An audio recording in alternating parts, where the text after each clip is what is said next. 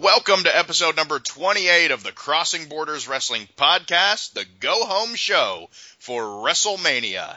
My name's Strenuous Manflurry, joined as always by my usual cohort, Writer Kath. And how you doing today, Kath, here on the eve of WrestleMania? Not too bad. Got a lot of boring paperwork done, got ready to file my taxes, and also cleaned up from the remnants of a leaky pipe in my house. A busy day. Oh, for sure, but productive. Not the most glamorous day ever, but I'm capping it off on a high note by participating in this kick-ass podcast. The best one on the internet. Yeah. I think that's pretty much an understatement. Yeah, I mean, it is, but it's not only that. It is that, but it is more than that. So, this week, we have a lot to talk about. WrestleMania's coming up. There's a ton of indie events, WWN events. We'll be discussing the concept of parody booking. It is very much maligned in recent years, but it does have its place. We'll talk about that. We'll go into a bit of a discussion about the Divas rebranding, and as always, we'll talk about Raw and Lucha Underground. I'm actually very impressed here because you don't have my notes, and this is our second take at the opening when we dropped audio right at the beginning, and you remembered literally every topic that we're going to talk about. Hot. So that is a steel trap mine there, folks. Hashtag professional. Very professional. Let me ask you this, professional. Right on. Sunday, today's Thursday, we record this. Sunday, WrestleMania will be upon us, and of course we're going to have 2 more days of just tons of indie wrestling, as you noted, and there's an NXT show. Mm-hmm. And your hype level, because this is of course a hype show for WrestleMania, your hype level for the granddaddy of them all, the most watched WrestleMania in history, possibly, the most attended WrestleMania in history, definitely. How are you feeling about this? I'm curious about a lot of the matches, and it's weird to say that, but I think curious is the verb or adjective I would choose.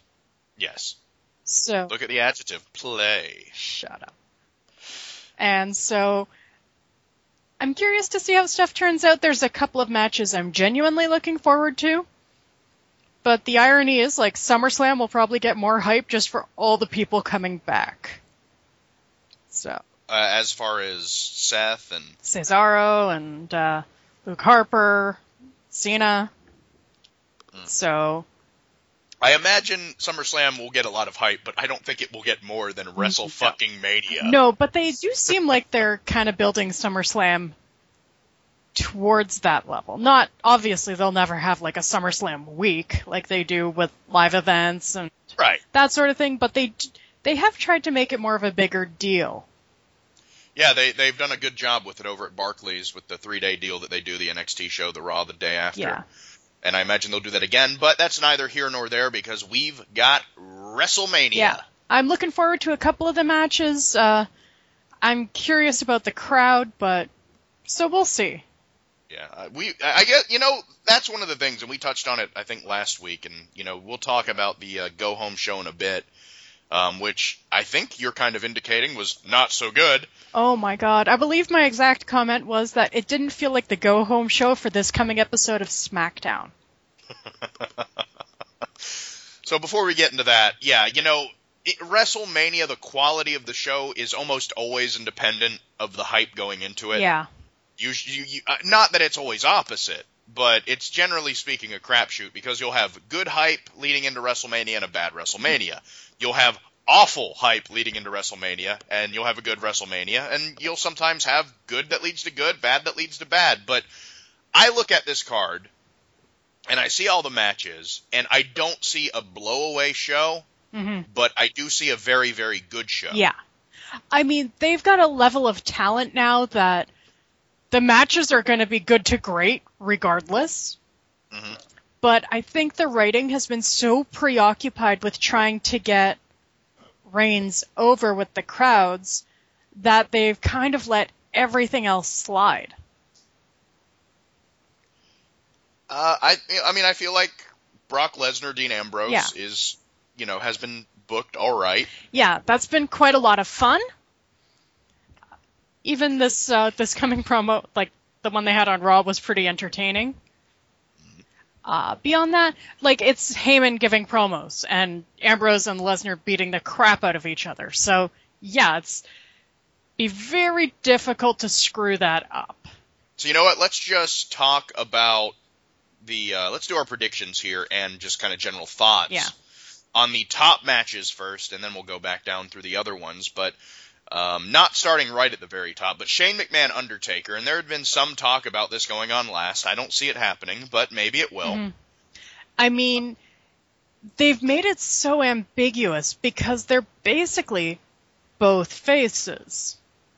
Right. And so it's really hard to choose who you're supposed to root for, and I think it would be a mistake to put it on last because of that ambiguity.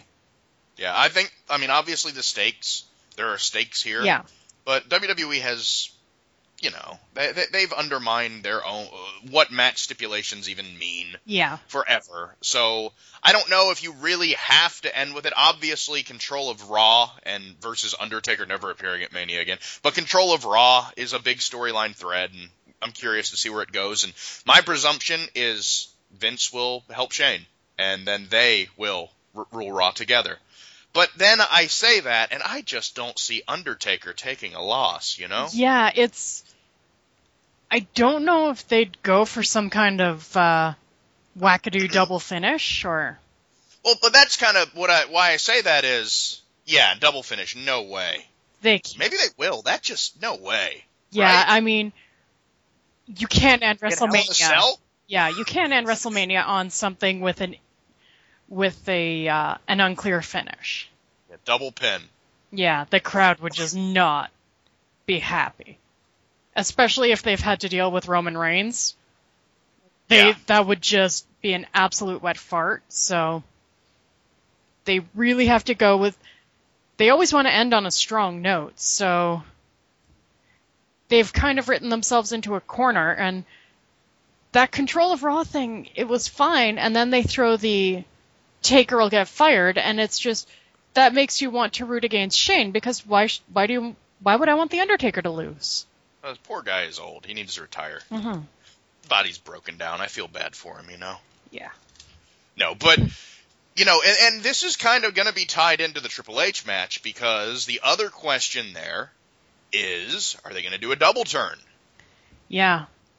And if they do, then it would make sense for Triple H as a face to go against Shane and Vince with Roman Reigns perhaps as his chosen heel now.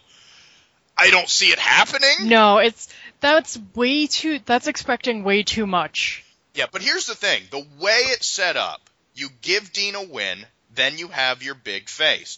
You have Triple H win, so he's the champion face. Eventually you transition into the face Dean Roman feud. Something you can do. Yeah, I don't know I don't think they want to go that route. I think they're committed to, top babyface Roman Reigns come hell or high water. I think they have to realize the writing is on the wall.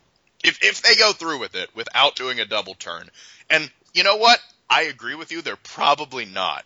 But if they do, I can't not call them fucking dumb. No, because it's never gonna work without a turn. Why not at least, turn into the wind, you know which way the wind is blowing. There's nothing to say that, a few months down the line, a year down the line, you can't get that big babyface turn. Right. And it would probably have more impact than trying to just cram this round peg into the square hole. Yeah, and he's done everything asked of him. He has tried. He's not the one writing his own storylines. No. The poor fucker. Say what you will about how inept he can be in the media. And say what you will about him getting rattled on his promos and not being a good ad-libber and all that shit. It's all true. Yeah. But say what you will, he has been the guy that they've wanted to push, and he has tried his best, and he has done everything they told him to do, and he has had great match after great match, and even if the promos haven't always been good, he's not the goddamn one writing them. But you know what? And he's not been the one booking himself with endless Bray Wyatt feuds and Big Show feuds, and constantly beating Dean Ambrose, who everyone likes more, and it makes them resent Roman even more. He's not the one doing it. They're just fucking him up, and he well, here's my coronation another year after the presumptive coronation last year, and they hate me even more. Mm-hmm. You know? And it's one of those things where it's not the John Cena reaction, really. Not live. Not anymore. Not in a long while. It's just the sheer hatred reaction. Yeah. They're trying almost beat for beat to recreate the Daniel Bryan angle with Roman Reigns. And it's not working because it's so patently obvious that he's their guy.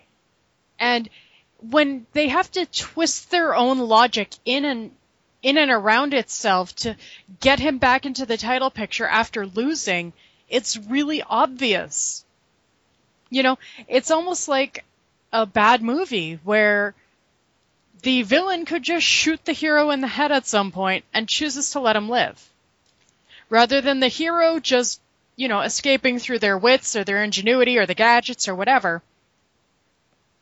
When you have to break your internal logic to get to your point, you've got a bad story. And it's not Roman winning through grit and determination and being a badass. It's the Authority going, ha, you lost your title, you lost your rematch, here's another rematch. Yeah, that's really bad. Yeah. It has been uninspired booking and bad writing and booking a guy who could be a top guy the wrong way. Yeah. Because like we've talked about a billion times before, Roman Reigns has something, and booked a certain way, he could have something more, perhaps. And maybe he's not the best candidate for the job, and in fact, I think he is not the right candidate for the job. He's not the best one they got, but he's not someone who can't do it. No. It just has to be done deliberately in the right way, and they have done it the wrong way, time after time. Yeah. So what can you say? It's just absolutely a shame, because I always think about like a guy like Edge, where he wasn't in the world title picture for a long time when he went singles. He had quite a long run where he wasn't champion, he wasn't even in contention, but he developed and he got seasoned a lot as a singles performer and really came into his own. Mm-hmm. And then after that, after he won the title, he was able to kind of stay on that level, but Roman just doesn't feel like he's there yet. And to be able to perform without that pressure, too, would probably do him a world of good. True. I think he is there. Like, literally, all you do is turn him heel, and he's there. Mm-hmm. Especially if he wins, you know, at Mania. Yeah. Like, with help from Vince. I don't think they're going to steer into the win, though. Like, yeah, we'll see. They're just determined to, like, send their swordsman into the ocean and try and beat it, and it's not going to work. So that's singles match for the WWE Championship. Yeah. We also have, we talked about Shane and Undertaker. That is, in fact, inside of Hell in a Cell. Yeah. Shane McMahon on Raw did the big leap of faith elbow through the table, and it looked like a pretty nasty landing, but he was okay. Yeah. And Taker sat up. Good.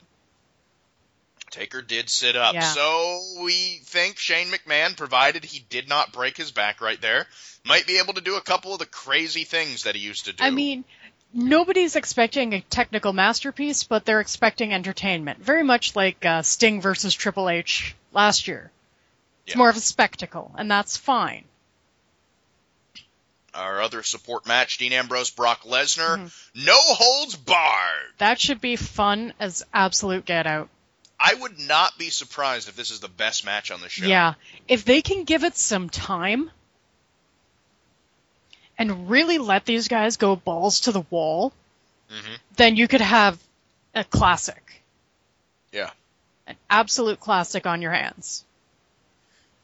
Yeah, I'm really curious to see where it's going to go. Yeah, I mean, as long as they don't just go 9 minutes and have a kind of a limp ending, a lot of people are figuring the Wyatts will have something to do, but we can go into that in our later segment. Yeah.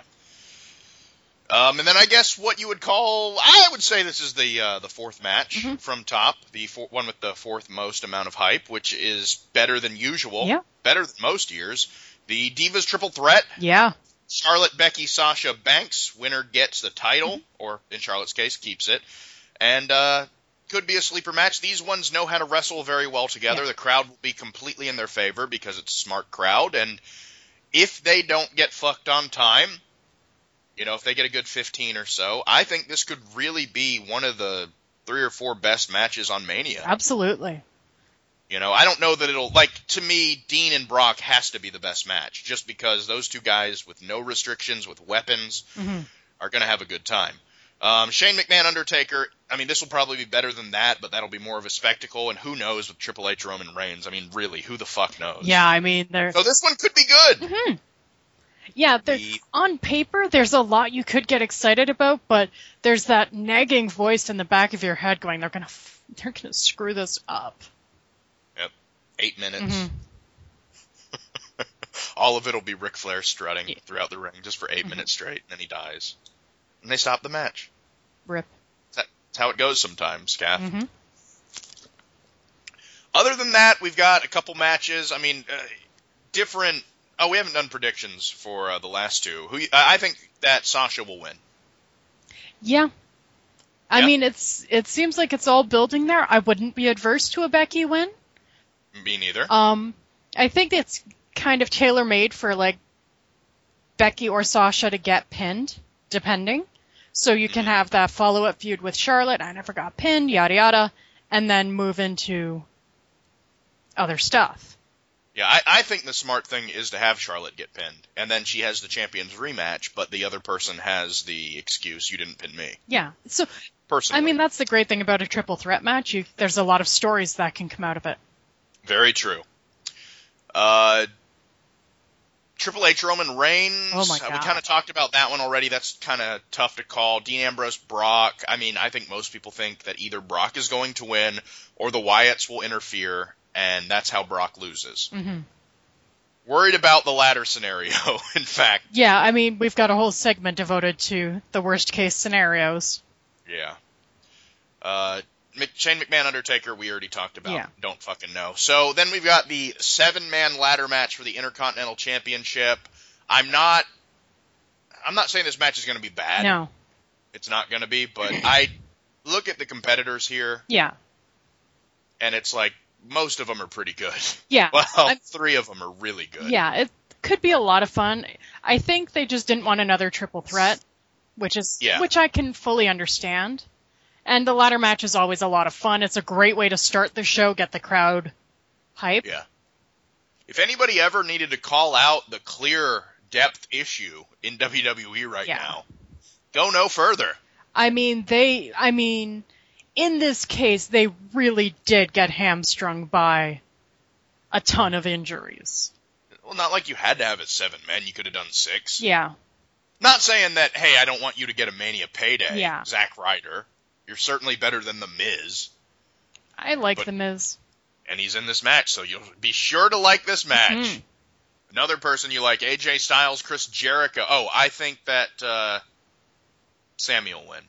Yeah, they could do it that way for sure. Have Owens be mad that, you didn't pin me, blah, blah, blah.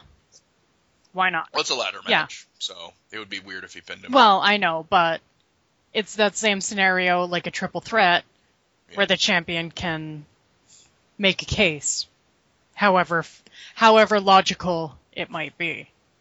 Very true. AJ Styles, Chris Jericho. I've seen it before. No, thank you. Andre the Giant Memorial Battle Royal. It's Heath Slater's year. I bet they give it to fucking Kane. They could. It's gonna be Braun, right? Actually, reports are coming out that Braun's big push is no longer a lock. Yeah? Yeah, so at one point it was considered fait accompli that he was going to win the Battle Royal. Mm-hmm. But who knows now? That seems to be very much up in the air, and they've realized that he's not the best wrestler they have. He is just 3rd or 4th. Yeah. Yeah. Yeah. What can you say? So that field might be a little bit more open, but... I'm going to go out on a limb here. Okay. Okay, here are the announced competitors. Let's do this first. Sure. Heath Axel, Rose, Bo Dallas, Big Show Kane, Tyler Breeze, Mark Henry, Jack Swagger, Fandango, Damian Sandow, Darren Young, Connor Victor, Goldust, and R-Truth. There will be more because it's 20 men. Mm-hmm. So there'll probably be some, like, nostalgia ones and surprises and yada yada. So I think someone not on that list will win. I have the biggest nostalgia pop possible. Do you know who's going to win? Sid? Hulk Hogan. No way. Oh, yeah. He's back. No. He's going to throw out Big Show last, just like Cesaro did. I would say it's going to be like either Mark Henry or... I think Mark Henry. I hate to spoil it for everyone, but it's going to be Titus O'Neil. I say Mark Henry, if only for him, because he's so close to retirement at this point that... What the hell? You know... Always a good idea to give a guy an accomplishment they can hype for years who's retiring. You know, honestly, though, they try and make these WrestleMania moments mean so much that why not give one to a guy who has, let's face it, put up with writing worse than Roman Reigns has had to endure. Yep. Okay. He has had some good storylines. Yeah, Roman Reigns has never had to, like, bang someone he thought was a lady. And then go, oh no, you're a dude. Never had to have a hand child. Nope. With Mae Young. Yeah, like Roman Reigns has it easy. And by all accounts, Mark Henry is super well liked backstage and like the anti-bully, where he will just stick up for people to an insane degree. So if it's gonna be kind of a meaningless title like it pretty much is, then why not give it to a dude who's earned it and whom the crowd, I think, would respect enough to cheer for. Well, it's going to be Titus. Whatever you say. That's the way they get out of the suspension. They can just be like, he was never actually suspended. It's all a big joke. Mm. Taking him off TV for the big surprise, and that way they don't have to own up to their nastiness, pettiness. Yep. And then Titus wins, and he's still bad, and nothing changes. Mm-hmm. No, I'm just throwing it out there because what if? What if I'm right? Yeah. And then we've got New Day versus League of Booties. Apparently 3-on-4 handicap match. It is not noted as being a championship match. We'll see if that changes. Don't care. I would like League of Nations, but I mean, it's kind of a meaningless match, so They do need some heels to win here and there, so whatever. Yeah, I suppose. Yeah. And then we've got, at least now, pre-show matches. This could change, but Kalisto Ryback for the U.S. Championship. You might remember last week we talked about this being a main card match, but no more. And Andre the Giant Memorial Battle Royal is no longer a pre-show match. It's a main card. Why not? So Kalisto Ryback, don't care? No, I'm assuming Kalisto will win just because why not? Yeah. I mean, you can't really put too many, like, heel wins in the front because it'll deflate the crowd. Maybe. So. You know, I don't know. That would be my line of thought. Yeah. Total Divas versus Team Bad and Blonde. Good God. No, I absolutely do not care. This is your annual put all the women on TV match. Yeah, and I'm assuming it got knocked off the main show just because of the horrible reaction Eva Marie got. I don't know. Maybe. Did you see that? I saw the reaction, yes. She got booed like she was Roman Reigns. They could have thrown Roman in a red wig out there and he would have gotten a better reaction. If only for the crowd being completely baffled. Yeah, well, you know, showing a little color. Yeah. But yeah, don't care. Yeah, it's... Ooh. What a shame. Like, they've got some good talent in that match, but... Name them. Natty. Other than that. Paige. Nobody. If you say so. I'm a big Summer Rae mark, so... Yeah. Summer Rae's fun. Yeah. Summer Rae has that... She puts so much into her character that, like, she's not the greatest in the ring, but the character she puts into it makes up for that. Like, I always draw a comparison between her and Maurice, where it was very much the same thing. Maurice put so much effort into being a character in the ring that she wasn't the greatest wrestler, but she was memorable, if only for that. And finally, we have the Usos versus the Dudley Boys. Usos. Yeah, Usos. Not a big fan of them, but I am not a fan of the Dudleys at all. Yeah, I mean, the Dudleys are fine in this role, where they're just... No.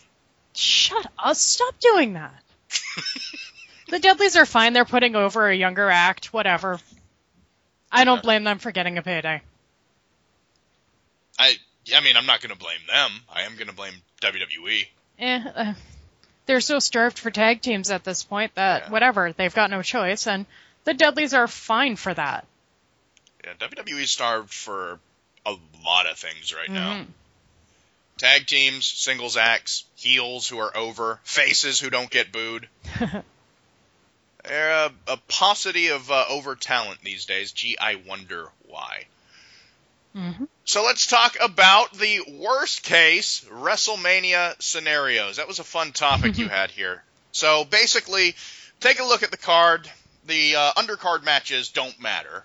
Yeah, I mean, if you really want to piss off the crowd, have like a lot of heels win, not Kevin Owens, because Kevin Owens has like the crowd's respect. Yep. So, like, have even the Miz, I would say, would get a fair amount of boos. Sure. So, worst case scenario for that, like, have Stardust win the U.S. title.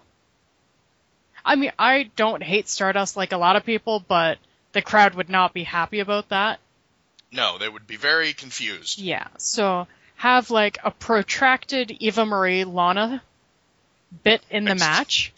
Have them running spots. Yeah, have them, like, in the ring for a solid 8 minutes. Yeah, and don't have them, like, do the cat fight shit that always gets over. Like, have them actually doing intricate spots and reverse ranas. That would actually be pretty entertaining, now that I think about it. Let's see, have,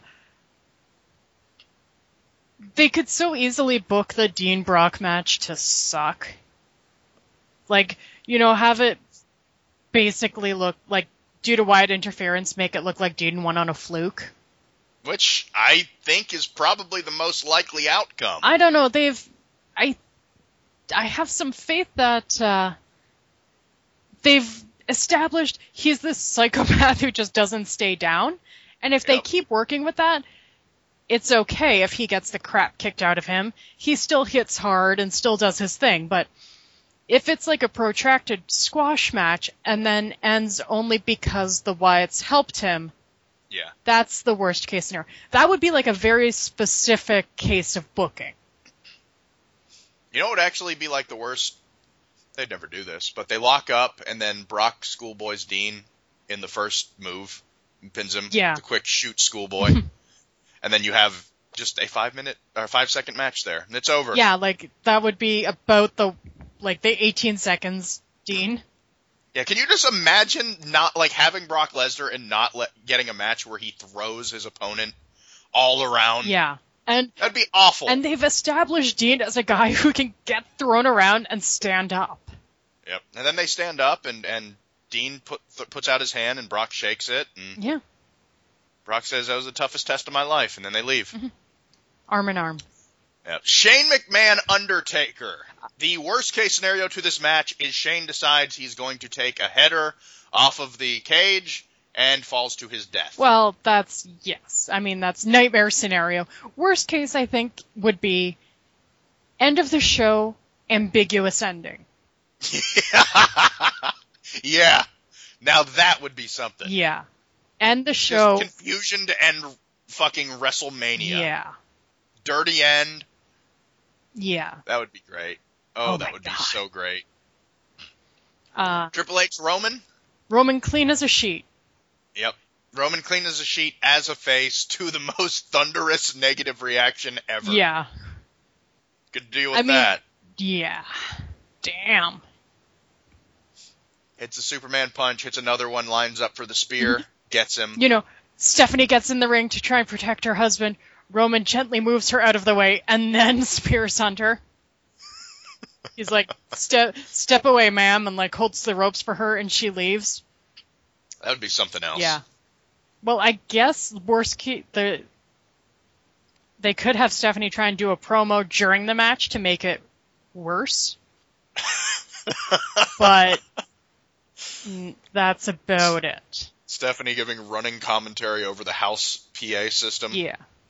Blaring out through the entire Cowboys arena. Stephanie singing America the Beautiful to start. That'd actually be pretty dope. Trying to think of anything else that would just be really poorly received. I think we got him. Yeah. I think we got the nail on the head there. Let's talk very briefly about the weekend schedule. Yeah. Realistically, this is a short segment. I should have led off with this, huh? Whatever. Hashtag professional. There is a thread made by yours truly and PSP that has the whole rundown. WWN is putting on 3 shows a night. Friday. Wait. Oatgan made a thread? Am I Oatgan? Mine. Oh, yours true. Oh. I see.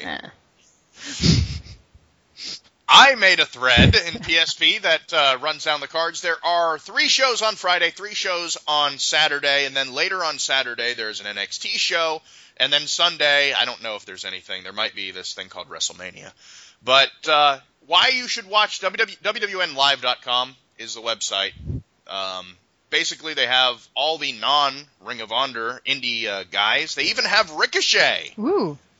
Appearing on some of the things. Some of you might know him from Lucha Underground, but I won't tell you who he is. Dario Cueto. Could be. So the couple big matches, just to run down very briefly. Evolve 58 is Friday at 5 p.m. Eastern, 4 p.m. in WrestleMania time, Central. And what they've got, couple big matches. They've got Chris Hero and Tommy End teaming up against Drew Gulak and Tracy Williams. Hero and End and Gulak are all phenomenal. And Zack Sabre Jr. takes on Will Ospreay. They're both incredible wrestlers. Zack Sabre Jr. is actually announced for the Cruiserweight Invitational Tournament in NXT, or whatever they're calling that. So that'll be good. He is a very good wrestler. Combat Zone Wrestling is having a show after that at 9 p.m. Eastern. Can't miss that one. Kath, I hope you're watching, because Sami Callihan is reigniting his feud with Bull Dempsey. Oh, dear God. If you remember, Sami Callihan on NXT TV made his debut, if I'm not mistaken, doing a shitty, rope-assisted headbutt to Bull Dempsey. And neither of them are with the company anymore. Sami wanted his release. Bull Dempsey probably didn't. Nope. But he's terrible. Mm-hmm. And he's there on CZW. And in the main event, Masada and Matt Tremont have a no-rope barbed wire match. You are very excited. Yeah, I'm excited about this one. Right on. You've got David Christ versus David Starr. That'll be a good match. You've got Tim Donst versus Joe Gacy. That won't be, and it's not going to be Joe Gacy's fault. Yeah. AR Fox is having an open challenge, so we'll see how that goes. Nice. And we've got some other fun stuff going on. Chuck Taylor will be on that show. He's actually teaming with Gulak, so I like Chuck Taylor. He's a very good wrestler. Mm-hmm. I wish he got more work. Agreed. Kaiju Big Battle is also on Friday. Technically, it'll be 1 a.m. on Saturday. Kaiju is a silly thing, a performance art type thing, and Kota Ibushi will be there. Ooh. Kota Ibushi will be appearing at Kaiju. He's a fan. Excellent. The next day, 1 p.m., Saturday, Evolve 59. The big match here, Ricochet versus Will Ospreay. I don't know what to say about that match other than it might be the best thing all weekend long, if not for Tim Thatcher versus Marty Scurll, which is also on the same show. Right on. So, hell of a fucking match that's going to be. Then we've got Shimmer 80. They're having a championship tournament for a new belt that they are calling, in very Japanese fashion, the Heart of Shimmer Championship. Secondary title, I guess. They've got a bunch of former champions in it, the tag champs in it, people like Heidi Lovelace, Lufisto, a bunch of other people. So it's going to be a fun thing. Most of the best North American women wrestlers are in the thing. So Cheerleader Melissa, Nicole Matthews, Cherry Bomb Kimberly, Candice LeRae, Veda Scott, who does not count as one of the best North American women wrestlers, but what can you do? Mm-hmm. But that should also be a good show. And then finally, the last thing on Saturday is WWN Super Show, Mercury Rising, Days of Future Past. I don't know why they have a billion names or why they're using that one. The main event, I will list the entire name of this 6-person main event. Are you ready? I am. The six-man tag team tradition continues. Days of Future Past. Okay. I don't know what that means. The 6-man tag. Right on. Johnny Gargano, TJ Perkins, and Kota Ibushi team up against Will Ospreay, Tommy End, and Marty Scurll. So that match will be really good, and also TJ Perkins will be there to drag it down. You got Tim Thatcher versus Sami Callihan. You got Zack Sabre Jr. versus fucking Chris Hero. This is going to be a hell of a show. Absolutely. And then you've got NXT TakeOver Dallas. Shall we talk about that? I believe it's going on at 10 p.m. Yeah. Could be wrong. But are you? I don't know if you've been following NXT here. I know you watched a couple shows, but yeah. Have you kind of? I'm kind of keen, but I don't even know if I'm going to watch it, to be honest. I'm going to watch most of the WWN stuff. Yeah. And I've decided, looking here at this card for NXT, that I'm not going to miss this because we've got Sami Zayn versus Shinsuke Nakamura. That should be fun. Yeah, Yeah, I imagine it'll be fun. I hope that match is better than fun. I like fun. There's nothing. Why do you hate fun? I want like incredible. I want like 5. This should be the best match all weekend. We'll see. We will see. American Alpha takes on the Revival. American Alpha is Jason Jordan and Chad Gable. Yeah. I'm presuming they're going to win the tag titles. They're terrific, so yes. They're the best tag team. They're one of the best tag teams in the world. Mm-hmm. Not sold on the Revival. I know people say one of the guys, I think Scott Dawson's really good, but American Alpha is a level above. Our favorite anti-indie wrestler, Baron Corbin, takes on Austin Aries. So if you're into watching a literal 1-foot size mismatch, this is the match for you. Mm-hmm. Then we've got Bayley, the women's champion, taking on Asuka in a match that could be Asuka's first loss, could not be. Or it'll be interesting to see if Asuka goes heel here. Yeah. Worst case scenario, Bayley goes heel. Yeah, her tube men get painted black. And then finally, her tube men deflate for her entrance instead. There you go.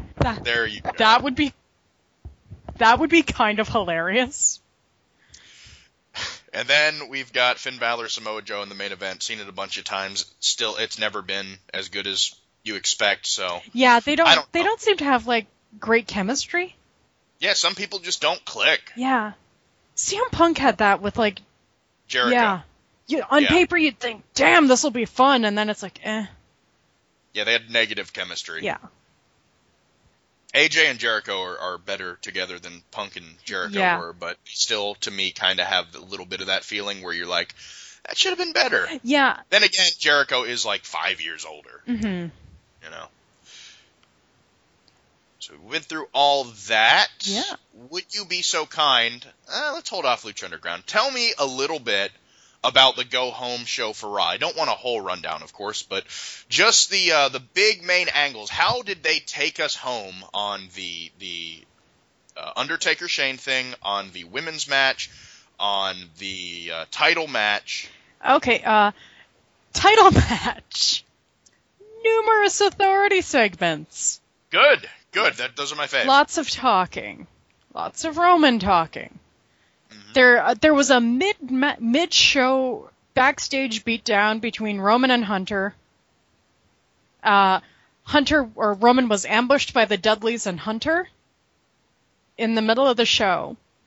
Mm-hmm. Came back and they had a real limp crowd locker room emptying brawl, and it just felt like nothing. So it just did. The crowd just was not having any of Reigns. They maybe cheered when he did his dive, but that was about it. That was the closing segment, yeah. Right? Was him doing his big Superman dive? Yeah. And just the crowd was not having any of it. You still suck. Yes. I love that. The first time I heard that, and I'm sure it happened before that, but the first time I heard that was Cena's match with RVD at One Night Stand. Mm-hmm. Cena did some sort of crazy move, and everybody popped for it, and then they realized what they were doing, so they chanted, "You still suck." Yeah. That was great. But, yeah, that is your closing image for WrestleMania, is everyone hell-booing Roman. Yeah. There ain't nothing they can do, and they didn't even try. Yeah, and the fact that went off last, to me, means that match is going on last. Yeah. So then they had a multi-diva segment where the faces, the Total Divas, were having a fifth mystery partner. And they were getting beaten down by the heels, not for very long, and they seemed to be doing fine. And then Eva Marie came out to even up the odds. And the crowd reacted with a great deal of hostility. Incredible hostility. Like, ladies were going to do a big, raise your hands together segment, and the other divas just stood away from Eva Marie like they would catch the plague. Maybe they would. Maybe she has the plague. Maybe that's why everyone hates her. Well, yeah, it was just... It seemed like they were supposed to do that. The crowd reacted so badly, and the other four women just legitimately backed off. Like, nobody looked happy to see Eva Marie.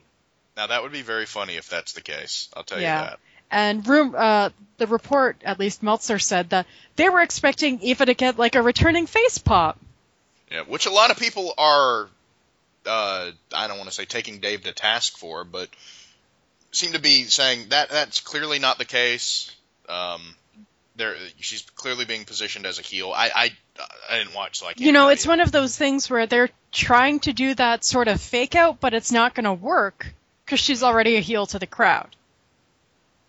That could be. And honestly, it's like, you know what? Just have her pretend to come out and, like, leave, and that would have been fine. Have it be a handicap match. Like, the other four women are fine. It would be better. Is there not another woman on the main roster? And then Eva, when she came out, attacked her bitter and long-storied, most hated rival, Lana. They have established over these many years that these two have... the Trish versus Lita. I mean, just look at the hair. Almost a Rock Austin level. Yeah. Going right for her. Yeah. So... Let's see, what else was there for the rest of the show? Shane McMahon Undertaker? That opened the show, and that was like, the whole thing went downhill from there. Because Shane did his big dive, put Taker through a table, Shane's backing up the ramp, quite confident, Taker does his sit-up, and Shane's like, oh shit. So, the crowd was very happy for that. That got a "This is awesome" chant. It sounds like a good segment. Yeah, it would have been better to end the show with that. Although by that point the crowd was so hostile. Mm. And there was a multi-man match, which had Owens, Miz, and Zayn, and Ziggler, and Ryder. Mm. And the crowd, they had to work so hard to get the crowd back, and the match ran quite long. It was almost 20 minutes. Huh. It didn't need to be. And they were trying. But the crowd was really poisoned by that point. They were just not having any of it. Yeah. They were happy for, they cared about Owens and Zayn to an extent. But beyond that, it was just a very long match that didn't need to be long. Yeah, I heard it went very, very long. Yeah, it felt like it was... just went forever. They had Ambrose and Lesnar did a segment where Heyman came out and he's doing his usual promo job. Ambrose came out. He had a cart with him. And he just didn't say a word, ignored them, and just went around collecting weapons. And left. So How about that? I kind of like that. You dig it? Yeah, I was all right with it. Okay. It was different. And they've kind of established Ambrose as this really whacked out, weird dude, so I would expect him to do some non-standard things. And they are establishing he is going to have weapons galore. Yeah. Cool. Yeah, so honestly, that segment didn't bother me. A lot of people kind of mocked Dean's little red wagon with his logo on it, but whatever. It had his logo on it. Yeah, it was a little silly, but That is a little silly. I get what they were going for with it. And it was something different. So I'm okay with that. Because to me, they've kind of said everything they needed to say with that feud. Yeah. So having this segment, having Heyman do his thing, and then Ambrose come out and do a little something off the wall is fine by me. How about the actual, main card divas, Charlotte, Becky, and Sasha? They've just been doing a lot of trading wins back and forth, and yeah, which is not very inspiring, quite frankly. no, it's at least like these women are competing to be the best, Yeah. and at the very least, it's not Becky, you're fat. Yeah, absolutely. So I will take like parody booking and trading wins and losses over you're fat or I want your man. Or we're all crazy. You would kind of hope that they would, not. You'd hope it's not an either or in that scenario. With that whole scenario, you'd hope that they're able to do something a little more inspired. But it is what it is, and at least at Mania, this is probably going to be a match people care about. I'm very much fine with women competing to be the best. Absolutely, it's just the presentation that needs a little help. Yes, but baby steps. I'm really thrilled that it's not based around physical appearance or... I am actually, for one, I am completely shocked, and I think I tweeted about this earlier today. I'm shocked, absolutely gobsmacked, that this feud did not have one instance of lesbian mind games. Yeah, I'm thrilled. I am absolutely thrilled. Not once. Nope. They never, the previous really, really fucking big Mania match between two women, in this case it's three, but, Yeah. single belt title feud was Mickey versus Trish.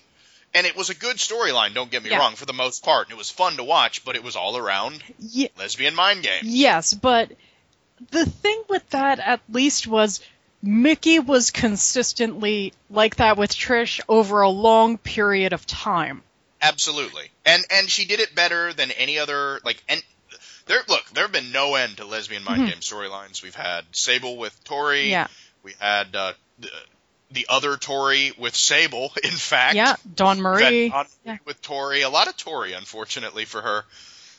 You had Trish and Mickey. You had AJ with Paige. Paige with AJ. Yeah. The first ever mutual lesbian mind games storyline. TNA's done it so many times, it's like every woman is... Yeah. So here you have three people competing to be the best. And maybe this storyline hasn't had any beats that were anything to get super excited about. You didn't have Sasha Banks during, a contract signing standing on Becky's head again or anything cool like that. But, people are going to care and it's going to be a good match. Yeah. And, I'm not a big fan of saying baby steps, but the reality is that's how this company works. The division was so broken. Yeah. And it ain't fixed yet, but it's better. No. It was so broken that was all they had. Yeah. Women are hormonal. Women are crazy. All women secretly hate each other. Yep. And so, to at least have a feud be we are competing because we all believe we are the best. I'm completely down with that. And if you're not down with that, I've got two words for you. Lucha Underground. I think we're done running through the... Yeah. So, Lucha Underground. Last week was Aztec Warfare. Yes. And this week, was the fallout of having Matanza in his first week as champion and all of the goings-on presented there. And if you don't mind, could you go ahead and start running this down while I'll take a quick break? Sure thing. Thank you. Be right back. So basically the show opened up with a lot of people arriving at the arena. Overall, this was a bit more of a wind-down show, kind of moving the different plot lines ahead, so the pace was a bit slower than normal, but the upside to that was we got an absolute ton of Dario Cueto segments, so that is never going to be wrong in my eyes. So, speaking of, the very second segment was Dario in the ring talking about opening up a new trios tournament. And the other thing is to determine a number one contender for Matanza. His brother, the monster Matanza Cueto. Pentagon Jr. showed up and announced that he wasn't in the Aztec Warfare, but he definitely made an impact on it, so he stepped up to challenge Matanza. Dario disagreed until Pentagon threatened to break his arm. At which point Dario gave Pentagon Jr. a shot at Matanza's world title. Opening match was the Crew defeating Mundo and Taya after some interference from Cage. Cage being pissed off that Mundo cost him his spot in Aztec Warfare. So kind of an odd finish because the Crew are sort of turning face because they walked away from Chavo a couple weeks ago. The next segment was a genuinely creepy bit with Marty the Moth talking about the history of the Moth tribe and how they were a tribe known for their wealth but also their brutality, and the Mask of Mariposa. And Mariposa was always the most fearsome and brutal fighter they had in the tribe. And now that mask belongs to his sister. He had this big storybook, leather-bound book in his lap. They panned back and revealed the book pages were empty. So it was very, very creepy. Interesting. Yeah. Following that, Katrina was Dario proposed an alliance with Katrina because they have a lot of mutual enemies. There was a Trios Elimination Championship match with the Disciples of Death and Angelico Ivalice and Son of Havoc. The champs retained.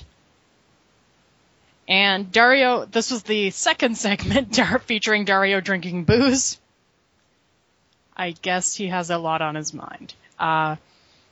Mysterio was there. He was quite pleased. Dario denied that Dragon Azteca was killed by Matanza, which is... Even though we know... No. Oh, wait, no, that's true. Yeah, so Matanza had nothing to do with Dragon Azteca's death. So Dario basically proposed a truce and basically leave the past in the past. They had established that Dario's father had done some bad mojo involving Dragon Azteca. They initially had an alliance, and then things kind of fell apart. But basically, yeah, it was a neat little segment establishing some backstory and moving things forward to explain why Rey and Azteca Jr. would still be there. Okay. Now, where has Black Lotus been? She was actually standing outside the door during this segment, or the segment with Katrina. But Katrina's a ghost, so she just popped in without Black Lotus noticing. Okay, so Black Lotus was there. Yeah, she was standing outside the office door, but Katrina just appeared inside the office. Gotcha. So, yeah. She's the one who killed Dragon Azteca. Yes, she did. She wasn't established for that shot. She was established for the angle with Katrina and Dario. Okay. So got it. One cool thing that happened in the trios match was Ivalice knocked the crap out of Katrina. So that might be a sign that she's going to start getting a more physical role in the show. rather than Why just didn't being she a just scary disappear? ghost. I don't know. Is she becoming more corporeal? Could be because she lost a lot of her power by losing the titles, etc. So she could be losing some of those abilities. Okay, so wait, the title actually gave her physical power? No, she's lost the titles. Right, but I don't know if that's the case. I mean, wrestling kind of has a history of the belts having power, like whether it's over the company or, in this case, a little more supernatural. I get you. Yeah. Huh. Let me see. Take your time. Basically, Sexy Star got kind of squashed by Mariposa. So, but they've established Sexy Star is freaking terrified of Mariposa, so I'm okay with that. Mm-hmm. Marty and Mariposa took out the Mac, who was accompanying Sexy Star. It was basically a squash match. Interesting. Mm-hmm. All right. Okay, let's see. Then it was the main event title match, and Matanza defeated Pentagon very quickly. Virtually a squash again, but much better. Like, much more part of the story, just continuing to establish Matanza as an absolute beast. He even no-sold a lung blower. What are your thoughts on putting him over that strong over the guy who is your top one or two face? Honestly, like, they've been building up Matanza for a year and a half. Yep. And part of the storyline has been needing the 7 tribes to unite. So it kind of makes sense that he would be this strong right now. Mm-hmm. And to have it be like even booking right now, or even really competitive, would undermine the mystique they're building up with Matanza. Now that the monster's out of the box, and they have to make sure he stays an imposing force. True. I don't know if I mean, there are two minds to this, right? It's you put him in with Pentagon, who is the big scary guy. Yeah.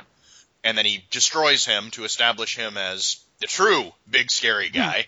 And then there's the thought that how's Pentagon going to get it back if you job him out so hard? Oh. And I can see both sides of the coin. I think Pentagon could get it back without much of a problem. Maybe. Yeah. It's hard to take a loss that bad. But after the debut Matanza had, and this is a company that's clearly telling a story. Yeah. So I have faith in the writing that it will work out. As opposed to WWE, where they can do a pretty good debut and then immediately loose it up within 2 or 3 weeks. True that. So, in this case, Lucha Underground has never failed to reward my faith. So what you're kind of getting at with the 7 tribes thing is, as they unite or whatever, either people will grow in strength, able to challenge Matanza, or Matanza's strength will wane. One or the other, or both. Or they unite and take him out as a group. Ah, I see. So it's very ambiguous. And, like, I really like this part of the story because it feels like a story. Yeah. And so that's one of the reasons I don't mind Matanza being booked so strong. I get you. Yeah, no, I kind of get that now. That makes sense. I'm not the biggest fan of that sort of thing necessarily, but if they do it right, then they do it right. Yeah. And as I said, the company knows what they want to do, so I'm inclined to give them that leeway. Whereas with WWE, I'd be like, ugh. But Lucha Underground is better at telling stories. So Matanza destroys Pentagon. Destroyed him. It was a stretcher job. Wow. Yeah, Vampiro went over to check on him. And so then Vampiro got laid out a bit, but he got beat up a little bit, but nowhere near as bad as Pentagon. Mm-hmm. So I wish they'd beat up Matt Stryker. Mm-hmm. Wouldn't you like to see him throw around Matt Stryker? You know, there's a funny fan theory that Matt Stryker only exists to Vampiro. And I kind of like it. I gotta see that one develop. People talk to Vampiro, they yell at him, they do this and that, but nobody acknowledges Stryker. Interesting. Yeah. Interesting.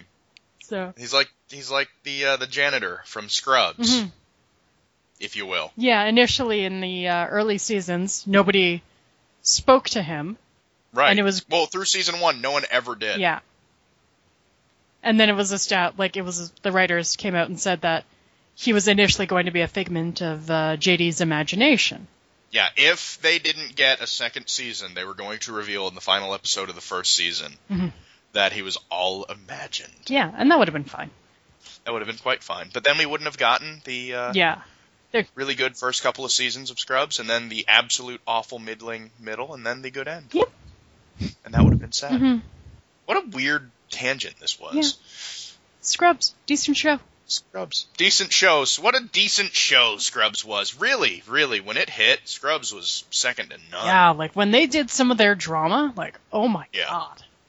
My Screw Up remains one of my favorite episodes of television ever. The one where Cox's brother-in-law dies. Brendan Fraser. Yeah. Yeah, hell of a episode. Strong. Oh my god. Emotional. Yeah. Good show. That was a good... Let's do a Scrubs cast. All right. No, not really. Oh. I don't like it that much. Okay. We'll talk about a couple. We'll talk about good a couple. Show. You know, we should. It was a good show. It was a pretty good show sometimes. So we've kind of moved through all the main stuff. Yeah. So let's go ahead and get into our last little topics here. Take it away with questions, and then Old Man Flurry can go to bed. So first off, Divas Division rebranding. You have some thoughts on this. There's a report that came out that after Mania on Raw, in fact, the Monday after WrestleMania, they have a new belt, and they're rebranding it the Women's Division. Yeah. Couldn't be happier. I do take it as a sign that Shane will win, because that would be a great explanation for it. Interesting. It would be fantastic. I mean, I have always hated the Divas term. It's just a step up from calling them the Bitches Division. I mean, what's a diva? Difficult to work with, kind of unstable, like... Vain. Yeah, they could have called them a Harridan, like... That actually would have been kind of a badass name, but... The Harridans. Yeah. The Harridan Division, I swear, Kath. The Harridans, you could do the Valkyries, you could do, you could have kind of a badass mystical name. Mythical. Yeah. That would be... Or you can just call them women. That's good. Again, that's fine. But, it's so funny because, superstars implies, there's some kind of special level. Exactly. Not everybody... You could have a star, but you can't have a superstar. And so, that name always implied, some level of eliteness and that they were special. Divas was just, terrible from the start. It's like these women are predominantly focused on their beauty and their stardom and not on their wrestling. I will always maintain, TNA got the best name for the... Knockouts is a pretty cool name. It works on a lot of levels. Yeah, I'll always just prefer women. Yeah, women is fine. It's certainly a step up from Divas, and like I said, it would be cool if, that was one of Shane's first moves, was, renaming the Divas division. I'd be down with that. Yep. No problems here. Yeah. So good job, WWE, if indeed this is a true report. You fought it kicking and screaming for about 8 years. Yep. And now finally you're doing it. Don't say we don't give you props when you deserve them by doing the thing that you knew you always should have done. Yeah.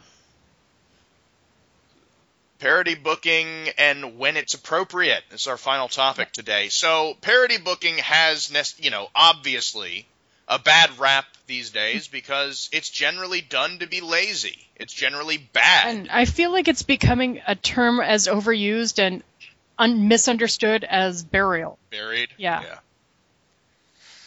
So when is parody booking okay, or maybe even more than okay, good, the right call? I think if you're going to build up to a story with it, if you're going to lead into some kind of big match or even a series, like a best of 5, best of 7, those have had a great track record in wrestling of producing some fantastic matches. Mm-hmm. And so I think if it's part of a good story, the parody booking can work. True. When it doesn't work is like a lot of these modern WWE feuds where there's no escalation. There's no escalation, there's no stakes, and there's never a deal made out of it at all. Yeah. It's your turn. I mean, there was a random Paige versus Summer Rae match, and Summer Rae won. And the announcer said, oh, maybe this puts Summer in line for contendership for the Divas title. It's like, okay. Never followed up No, on it, ever. But Yep. a stake, speculating. Right. So, But it's that follow-through yeah. that makes it the difference between, empty words and working. And parody can be fine when it's like, hey, here are two guys looking to break out, and they're 50-50, and these guys over here are 50-50, and then finally one of them wins, against all three of them. And it's like, this guy is really starting to break out. And the parody was what kind of kept them all in the same conversation. And then the follow-through is he starts winning more. Yeah, and if you use it as a tool to break somebody out, that's fine.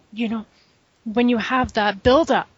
If you're using it as a mechanism to get one person over, or even to showcase the loser as well.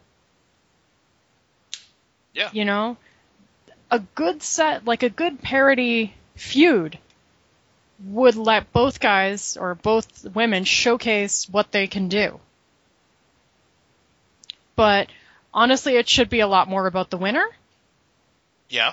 And if you're committed to somebody, but you're not quite ready to pull the trigger, it can be a great tool to to get some attention on a person. Yeah. And one of the really big problems they have is how they run in place. Mm-hmm. And they have, okay, I mean, take a look at this. AJ Styles and Chris Jericho, they've already traded wins. Yeah. AJ Styles, a new guy who is, before he even made TV, with no pre-hype vignettes at all, was massively over and is still getting some of the biggest reactions on shows every week. And they already not only had him lose, but they had him engage in his first feud as a parody feud. And of course, he was probably going to win the rubber match at WrestleMania. But why are you not seeing what you can get out of this guy? It doesn't make sense for him to do it. Now, when you're slotting someone a little lower, when you have, I don't know, throw out a name, Dolph Ziggler, right? And you're not trying to do anything with him. But the thing is, there's a difference between just running in place by having him trade wins and telling a story with the loss and how it leads to maybe his next win, how it leads to the next loss, something like that, rather than just going, well, Dolph Ziggler won on Raw, Dolph Ziggler loses on SmackDown, Dolph Ziggler lost on SmackDown, so he's going to win on Raw. And, or, okay, say he's feuding Kevin Owens. Dolph wins the first match. Owens, attacks him after the match, which leads to Dolph losing the second because he's got an injury. Hey. There you go. Matches that things in the next match follow from storylines and matches that preceded it. And that would give you a reason to have a replay prior to the match.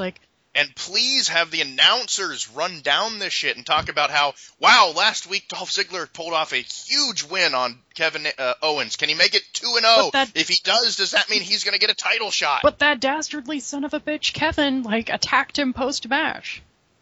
Exactly. Yeah, one big thing they're also not doing is they're not giving faces outs for their losses. Yeah. And that's a big problem. Even, strong mid-carders need outs for their losses. It makes rooting for them easier when it's like, well, he was injured. Well, he's got his ribs taped up. Yeah, he got... that's one thing I kind of miss. They did it on Raw this week with Roman and the Dudleys, but the backstage attacks. Mm-hmm. And I liked those before the match, even. Yeah. That seems like something Kevin Owens would be all about. Yeah, I'm really frustrated that the majority of heel interference is entirely the babyface's fault for, falling for, because it's a guy comes up and stands on the ramp, and the face just turns and looks and then gets O'Connor rolled. Are you expecting him to pull out a gun? Or a t-shirt cannon? Yeah, or it would be great. It'd be great if, they had that. Owens goes to stand on the ramp, Dolph flips him off and goes back to his match. Right! That's not germane to the conversation, really, I guess, but that's always been something that just aggravates the shit out of me, because talk about castrating a face. Yeah. Nothing's worse than the only thing worse than losing without an out is losing with a negative out, by it being your fault. Exactly. And that seems to be the loss du jour for faces for the past 10 years or more. Yeah. So anyway, parody booking is, generally speaking, neither a good thing or a bad thing. Like most things in wrestling, it's how you use it that matters. Exactly. So, shall we go ahead and get into the questions here on our final show before WrestleMania? Yeah. Do you have any? I do. Do you? Yes. You go first. You want me to go first? I do. All right. Okay. I'm not going to ask the ones where you're also being asked. Striking Yak. Remember when you were gonna do the podcast biannually or something? Why did you cross that border, and why? I love that. That was gibberish. Thank you. Striking Yak, go to bed. You are clearly exhausted and have forgotten English. What the fuck was that, Yak? I had to fave that. I don't ever remember saying we were going to do a biannual podcast, by the way. I think, very early, episode 1 or 2. We talked about, maybe every couple of weeks or maybe every month? Yeah. Which does not classify as being biannual. You're bi about a lot of things, but annual isn't one of them. Not one of them. I always like that that's a misquote, but we just go with it. Slapnuts asks, who do you want to see in the AR Fox Open Challenge at CZW? Nick Gage. Brian Cage. Well, that would actually be pretty good, too. Flashy McFlash asks me, most Gober / least Gober of the announced people in the Cruiserweight series. Well, the most in Gober, he's not announced yet, but we know he's in it. Sombra. I think he's not announced yet. But who's the most Gober of all the people announced? Who do you think, Kath? Ooh. Who's most Gobered? I don't know. Yeah, it's a tough one. There's so few in entrance that it's tough to choose. Ask me next week. Let me check the rest. Let me pull up the people in it real quick. Noam Dar, Rich Swann, Zack Sabre Jr., Ciampa, Gargano. He could be Gobered. Yeah. Yeah, Akira Tozawa, he's definitely not Gober. I like Zack Sabre. I do too. I, in fact, like all these people, especially Ho-Ho Lun, who no one knows and I don't either, but I love him. Ho-Ho Lun? Your favorite. Yeah. Yeah, absolutely, already. Other than La Sombra, of course. Shane Bleppy asks, book a CMLL / AAA 3-on-3 basketball game. No. Chewy Biddums, did I get it right that time? Asks, can Kath do an 80s style wrestling promo in her voicemail voice? Well, the obvious answer is yes. But will she? Will you cut a quick promo here for Mr. Chewy Biddums? Sure. In your soothing voicemail voice. Damn, 80s style. Cut a promo on him, on Chewy Biddums. Hey, Chewy Biddums, this is Kath. Just wanted to let you know that come Sunday, I will destroy your hopes and dreams. I will leave you a shattered, broken mess on the canvas. As you stare up at the lights, you'll just wish you could go up into them, because I will have completely destroyed you. You have no hope of winning, and I will eat your soul. Thank you. Bye-bye. Striking Yak asks our final question, which is not a question, so just never mind. Okay. Alrighty. Give me some of your shit. Okay, what will be the average age of the winners at WrestleMania 32? And we'll 69. All right. There's your answer, headbutt stoppage. And the average age for Mania 30 winners was 31.45. No shit? Yeah, quite young. That's a young. Huh. So we got to get some oldsters getting their wins this year. Absolutely. Because we got to get up to 69. We do. Alrighty. So, What, is that it? Yeah. I think I'm getting called into work. Oh, shit. Yeah. All right, well, I guess that's as good a time as any to end it. So, Kath, thanks for joining me, everyone else here. Hope you enjoy WrestleMania and all the festivities, and we'll be back next week running it down. Woohoo. Goodbye for now. So long. Goodbye. Bye. Bye now.